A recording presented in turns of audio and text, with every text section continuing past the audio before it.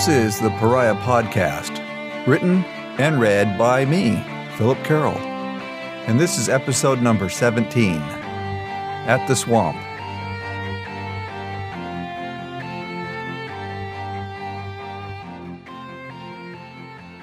Keo saw her then, the top of her head, just beyond his platform. He knew her thoughts and worries as clearly as the walnut-brown hair of Crystal Spinebeck.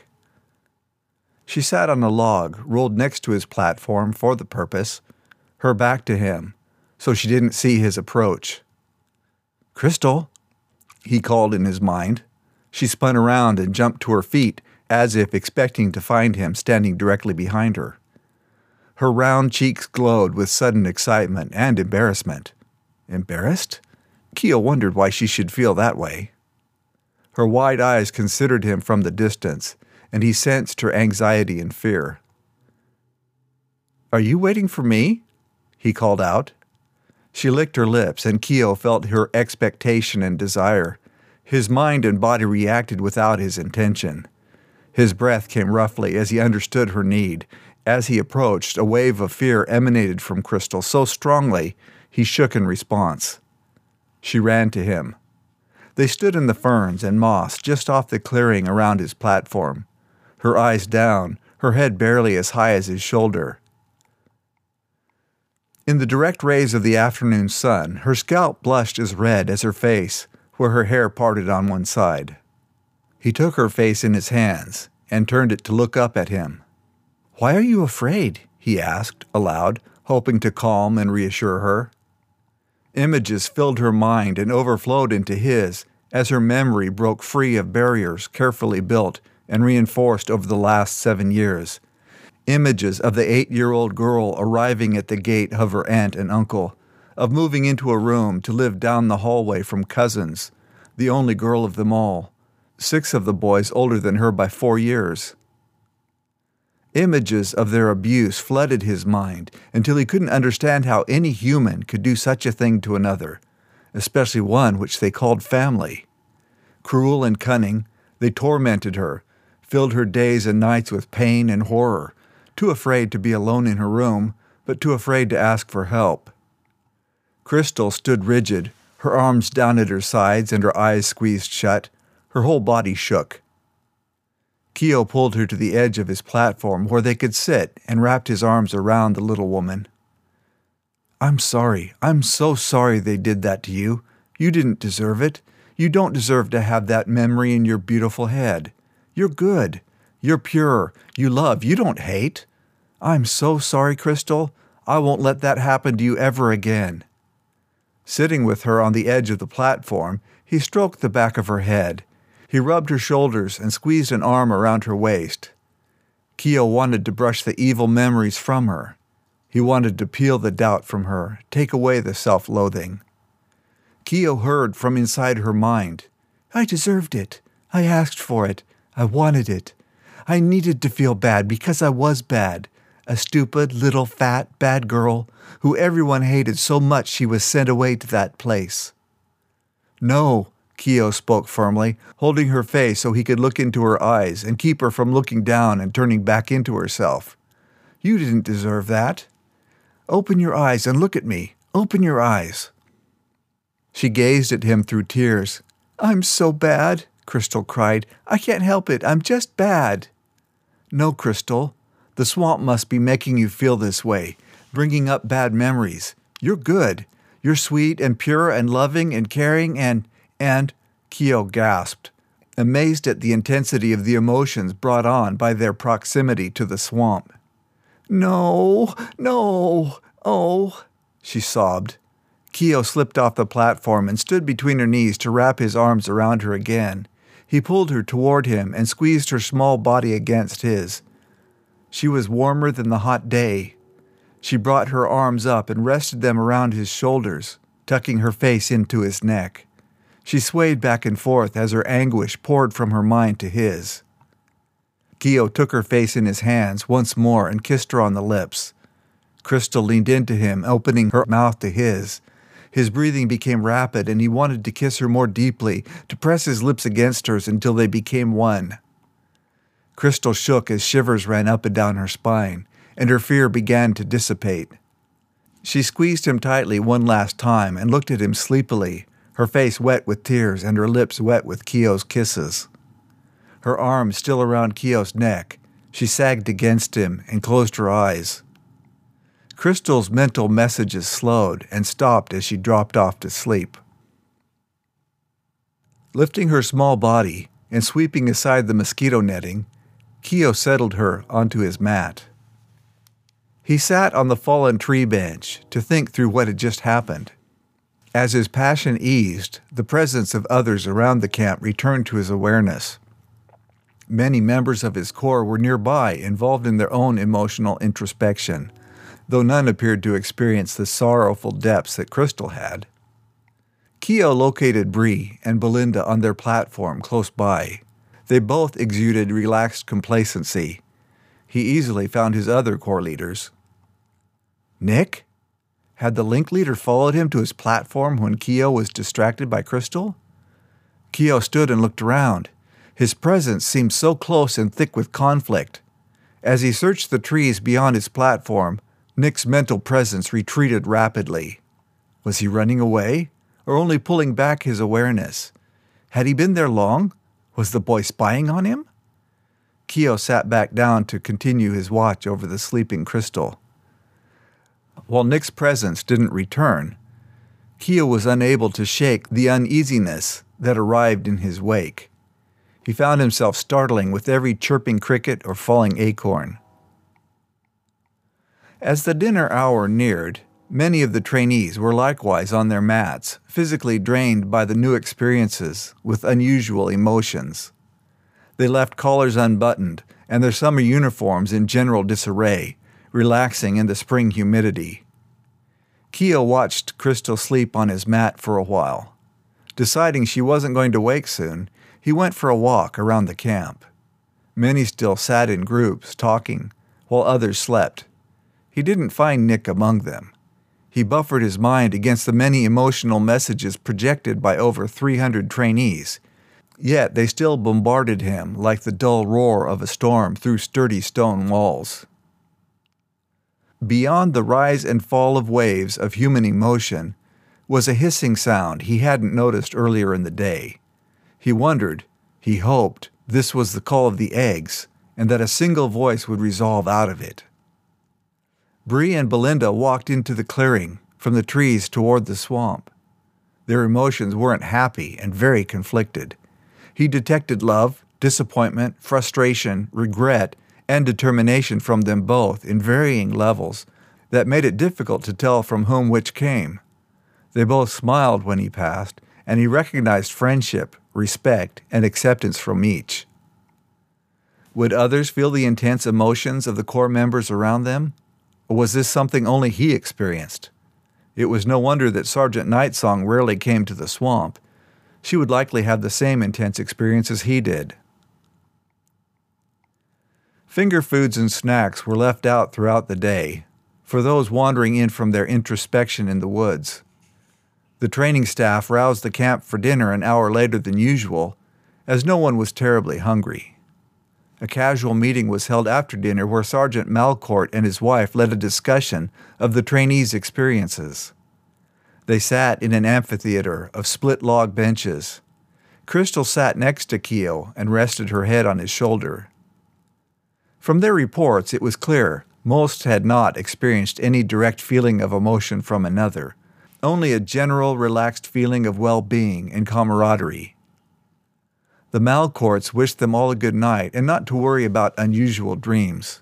There were many emotions that would only cross into their minds while they were asleep, and the calls of their eggs were often loudest during dreams.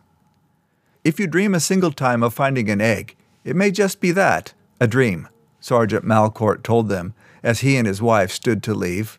However, those who dream the same dream more than one night should try to identify landmarks around the egg, as repeated dreams are often the creature calling to its partner.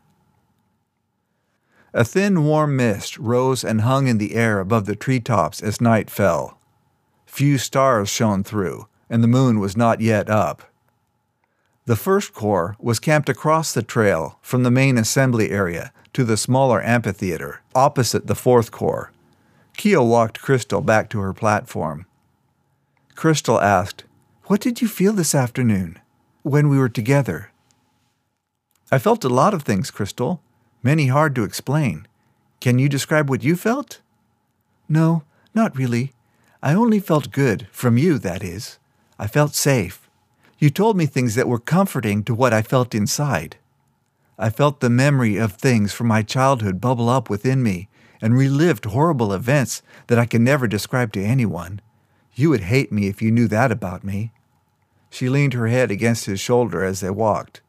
"But with every bad memory and every self-loathing thought, you spoke to me.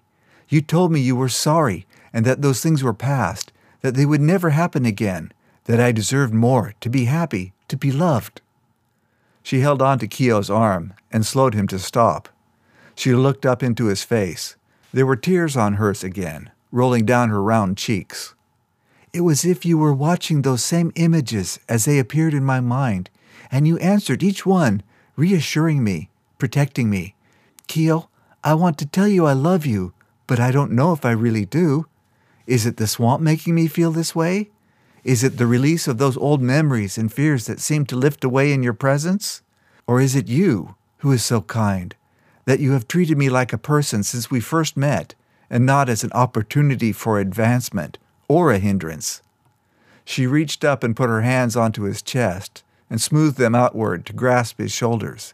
She rose on tiptoes and kissed him, and he took her in. He bent and lifted her up so she didn't need to strain, and kissed her soundly. Keo woke in his bed the next morning, unable to remember any dreams from the night's sleep. After breakfast and the morning assembly in the amphitheater, Keo stayed where he sat when Crystal rose. She looked at him with a smile and put her hand on his head and asked, "Are you going to stay here?" There was no accusation in her voice, no pretense to the sincere question. "Yes, I think so, for a while," he said. "What about you? Do you have any plans for today?" "Yes, this morning I thought I'd like to be alone for a while," she said with a small emotional tinge of anxiety she would hurt his feelings. "I want to walk to the edge of the swamp and see what I can feel. I was afraid to go there yesterday, but much of my fear is gone now. I want to listen out into the swamp without distraction. Does that make sense?" "Absolutely," Keo said, placing a hand on her hip. She put her hand on his, bent down, and they kissed. He watched her go. Crystal tilted her head to the side with a quick twitch. He had seen the movement 100 times before and never understood it until now, as her hair flipped from in front of her face over her shoulder. Her hair bounced for a few steps, before childishly creeping back over her shoulder to tickle her cheek. She twitched again and started the routine all over again. In the training camp, with her hair in the required clip, her hair never left its assigned post, trailing down her neck and back. She was so short that he smiled. Whenever he had pictured who he might fall in love with, it was always someone like Sergeant Nightsong, tall, slender, exotic, not the short, roundish girl with the rosy cheeks. She was certainly not as roundish as she had been when they first arrived at the camp. In fact, her linen uniforms from last summer, brought out for the warmth of the swamp, hung on her like she'd taken up someone else's tunic and hose. Sergeant Malcourt and his wife walked up to him, hand in hand, where he sat. Keo had been hoping he would have the chance to speak to them, and stood as they approached. "Sergeant Malcourt, may I ask you a question?" "Of course, Corps Leader. That's our main purpose here." "I've discovered new feelings here, like for people I didn't know I cared so much about. I thought I would have fallen in love with Bree. I really admire her. She's been a great support and friend over the last year, and I've even imagined, being with her. But now I've fallen in love with someone different than I ever thought I would." Both the sergeant and his wife smiled. Kyander stepped forward and ran her fingers through his hair. In shock, Keo felt emotion coming from her. He felt her attraction to him and he felt a welling up in him to be with her, to hold her and caress her as she was doing to him. And she was so old, probably 30 years or more. Keo, her voice smooth and melodic, like she was singing his name, it has a lot to do with the swamp. We don't know what causes it. If it's magic left here by the gods for us to learn from, or to make it easier to find the eggs, or if it has some more organic cause, like from the gases in the air. It promotes empathy and can be easily distracting. That's why you are left to wander around for the first few days, to adjust to it. And that is also why any leaders who come here bring their spouses or partners. It's said that in the past, too many of the leaders were unable to sort out their own feelings from those brought on by the swamp. So, will my feelings change a lot when I leave? Will I go back to loving one and not the other? Keo asked. It's hard to say, Kyander continued. You will probably feel stronger emotions for both than before you experienced anything here with them. But believe me when I say, after you find your egg, all your feelings for others will change and will become secondary to how you feel about your creature companion. That bond is so strong it makes it hard for creature handlers to have permanent relationships with anyone other than another creature handler. Only one who has carried an egg can understand the commitment or the allegiance we have to our creature companions. So don't worry too much about what happens here. Just keep enough sense to not go too far with anyone. That would certainly complicate your creature relationship and your status in the training. All right, thank you. But I have one more question. Again, they both waited for him to continue. I hear a lot of emotions from all around. I can look around me and point to where Crystal is, or Bree, or any of my link leaders. At times it gets so noisy in my head I have to push everything back, or I feel like I'll go deaf. No one else seems to have that problem. Is it just me?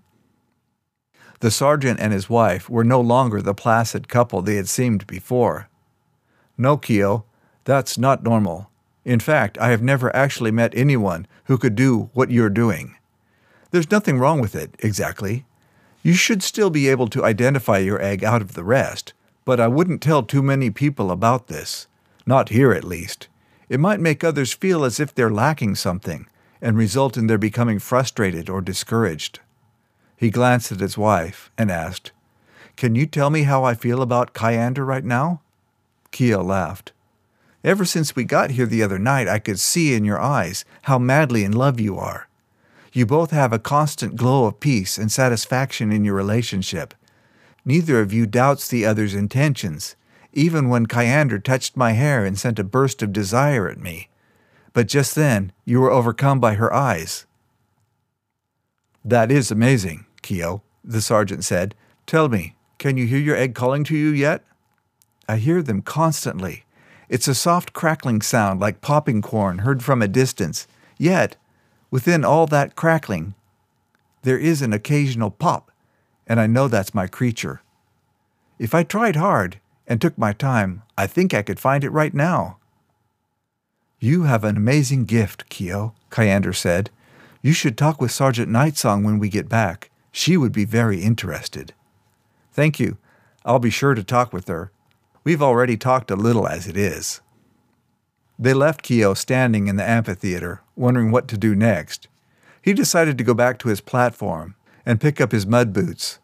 As soon as he turned that way, he felt a presence in the trees watching him.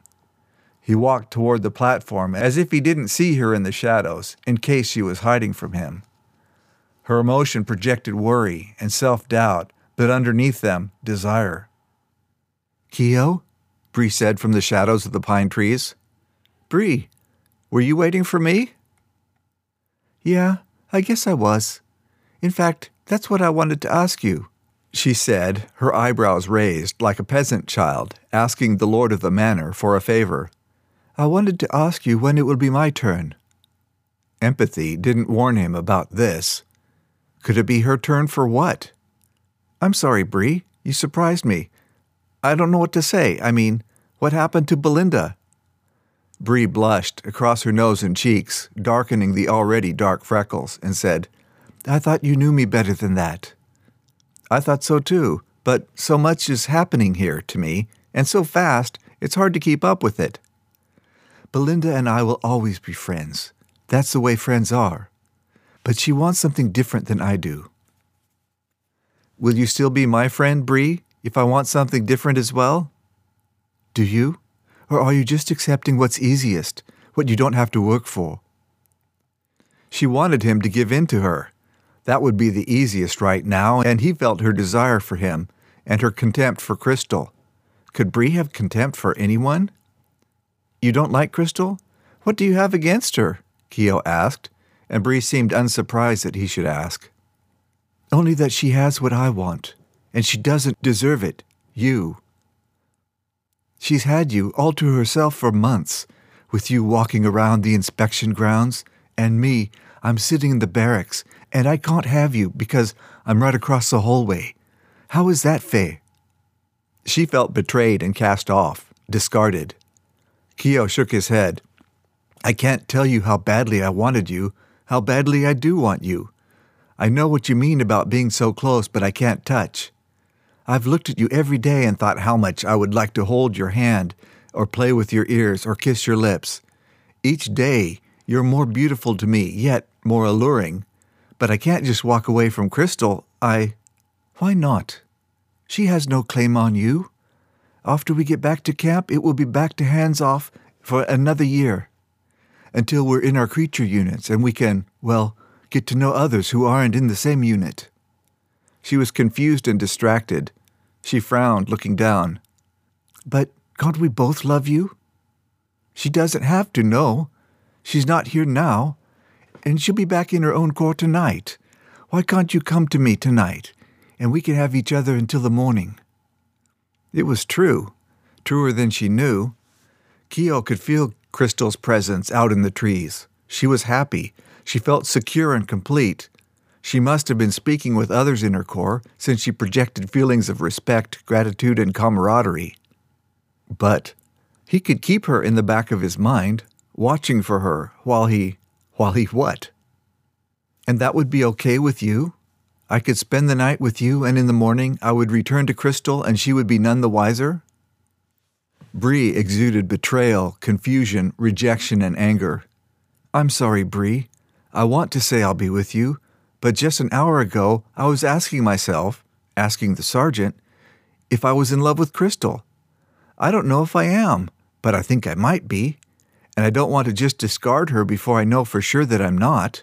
I'm sorry, Bree, I really am." She was hurt. He didn't need powerful empathic abilities to see that written across her face. She regretted she'd brought it up. She was embarrassed she had been rejected.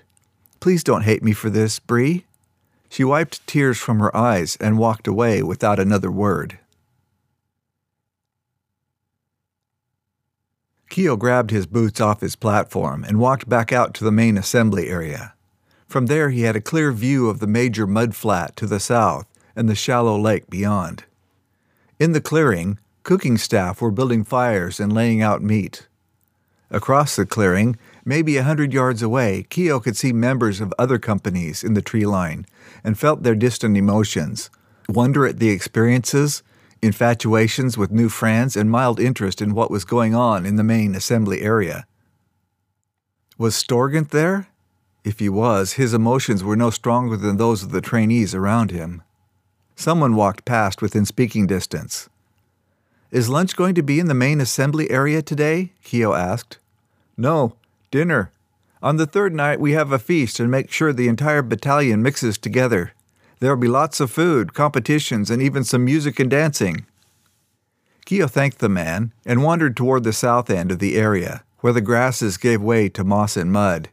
He stood on the bank, listening to the distant call of the eggs. The sounds of cracking and popping yesterday had become a steady, even hiss as more of the eggs woke up and began to call to their companions. Buried within the combined calls was the regular click, click, click of his egg, which spoke to him on a deeper and more personal level. The rest of the day's activities were announced at lunchtime in the company assembly areas. Keo didn't see Bree around, but he felt her presence a distance off, in the trees to the west. His chest burned when he saw Crystal waiting by his platform. As she saw him, Keo felt her emotions flare, and like a faithful dog to its mistress, he found himself unable to turn away from her, as Crystal's desire for him dragged him to her. She sat on the edge of the platform. She pointed her toes down and swung her feet, trying to brush the ground but not quite reaching it. Keo walked up and locked her knees between his. He reached down and finger-combed her fine hair, tipping her head back so that he could look into her eyes. She loved him. There was no doubt in his mind that she loved him with all her heart. Her bounding emotion was a sledgehammer pounding a wedge into his heart, and it felt good. She ran her hands up beneath his tunic and tugged at his under-tunic, untucking it from his hose. She ran her fingers across his back, and tingling spasms of pleasure rippled down his spine and up his legs. She watched him with pleasure at the sensations which she caused in him, and in herself. Keo looked down at her. Past her dimpled chin, he saw her tunic was unbuttoned. Not far, but enough to expose a bit of white flesh hidden within. Keo placed his hands beneath her arms and took hold of her ribs and lifted her from her seat on the platform. He stood her on the edge, towering above him for once. She blushed, feeling out of place, and knelt, bringing their eyes and mouths level with one another. She kissed his neck, then bit it lightly, igniting his passion. Keo squeezed her against him, kissing her until he thought his ears rang. In the large assembly area, someone pounded on a metal skillet over and over, announced the beginning of the afternoon games. "Let's see what they have planned for us," Crystal said. "All right," Keo said, lifting her from the platform and placing her on the ground. "I don't think I'll be able to compete in any running races. My legs feel a bit wobbly." Crystal laughed and walked under his arm and put hers around his waist. A variety of competitions were arrayed one after another. There were running races and jumping challenges, climbing competitions, lifting weights and throwing balls, fencing and archery. As Keo felt the variety of emotions, frustration, aggression, condescension, and more, he understood the purpose of this activity. Without this release of pent-up competitiveness, many of the trainees would be crippled and unable to break through to the emotion to connect with their creature companions. Keo didn't feel up to running, climbing, or jumping, but when he came upon the pitchfork toss, he knew he'd have to give this one a throw. He had spent every autumn of his youth pitching hay into stacks and onto wagons. Though he hadn't pitched any hay since coming to the training camp, it was a skill his body remembered well. After his allotted 3 throws, his best throw was marked at the longest so far that day. What he really wanted to try was the archery competition, though he wasn't the only one. When they reached the line, there was a good number ahead of him. "I'm going to get a drink," Crystal said, ran her hand down Keo's arm and walked away. As the queue moved forward, Keo reached a rack of bows. He picked one up and tested its weight, pulling back on the string. "Where's your fat girlfriend?" Keo heard a familiar voice ask. He ignored it, hearing the intimidation and the challenge behind the words. "You must not have heard me ask you where your fat, stupid girlfriend is," Vangold said, an undertone of desperation running underneath the other emotions. He was pushing for a fight, but he wasn't going to get it. "Maybe I've been wrong." Vangold acted sincere and surprised.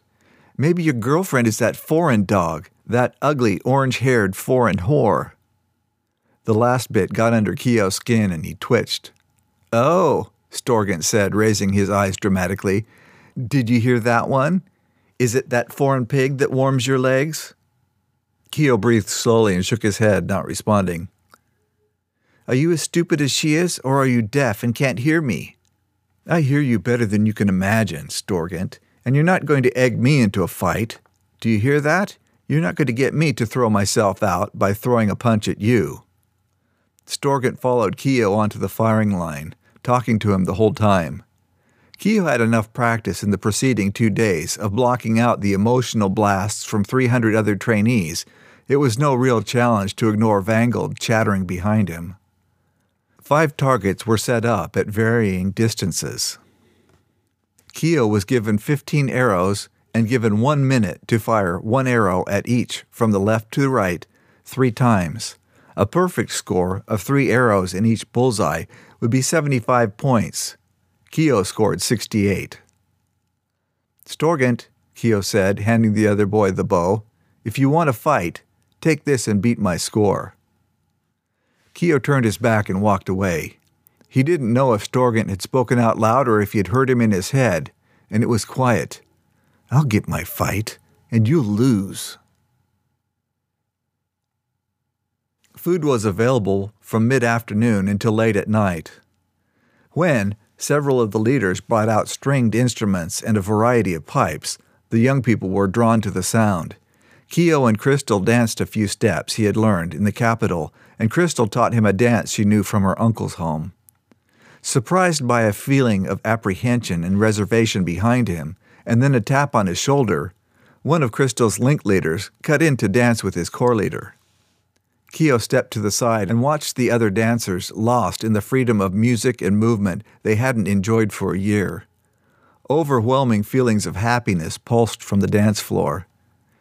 Kayleen stepped before him and held out her hand. "This brings back memories, doesn't it? Come dance with me." Keo returned to the steps she had taught him at the inn and the old familiarity with her shape and motion. It was too loud to talk, but he didn't need to. He felt her emotions and wondered if his confusion spilled back to her at all. She pulsed with regret, shame, ambition, and determination. What had she done since they last danced that she might regret or be ashamed of? She smiled throughout the song, hiding the emotions which changed from one beat to the next like colors on a butterfly's wings in flight. "Thank you," she said, looking away as the song ended. "Thanks for the dance," and she left. Keo looked around, wondering what had caused the sudden exit, and saw Bree standing at the side of the dancing area. He didn't look for Crystal. She was still laughing somewhere in his mind, associating with the trainees of her corps. "Would you dance with me?" he asked Bree. She didn't smile as she looked him in the eyes and nodded her head. She held out a hand for Keo to take. The song was a slow one, meant for less bouncing and more swaying. Keo held her for the first time since they had met a year ago, and wished he hadn't. She felt right with her arms around him, his hands on her waist. He had never held her before, yet he felt this was part of his destiny, to have her with him. Bree buried her face in his neck and clung to him. He felt her breast press against his chest, realizing there was much more there than the female tunics let show, and thrills ran up his legs and his back, and suddenly she was crying. Anguish pounded through his chest from the strange-looking foreign girl, pushing against his heart as it passed, wringing from it his own deep sense of regret at missing the opportunity to be with her as he had wished and dreamed for the last 6 months. Yet the whole time, the other stood in his mind, the girl who had been hurt by her cousins, beaten down by her uncle, and belittled by her friends and equals. He let Bree cry, and as the song ended, so did her sobs.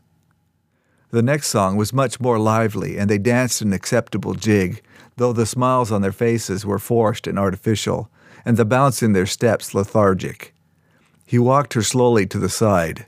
She leaned heavily on his arm, and he was reticent to let her go. "Bree?" a boy from their corps said as they approached. "Corps leader, do you mind if I have a dance with the link leader?"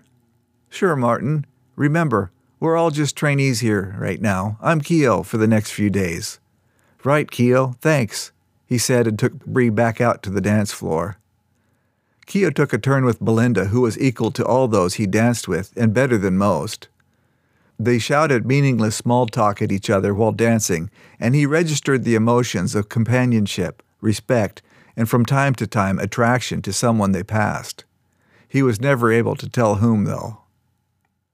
Eventually, he and Crystal came back together and danced several more dances before he walked her back to her platform to kiss her goodnight. "Stay with me here tonight?" she asked. What did he read from her? Desperation? Abandonment? Isolation? How must it have been to be sent away by your family, to be bullied and molested by your cousins beneath the apathetic eye of a manipulative and hateful uncle? Had she ever known love, acceptance, and safety from her parents? Probably not. She was 8 years old when they sent her away. How could he reject her offer now?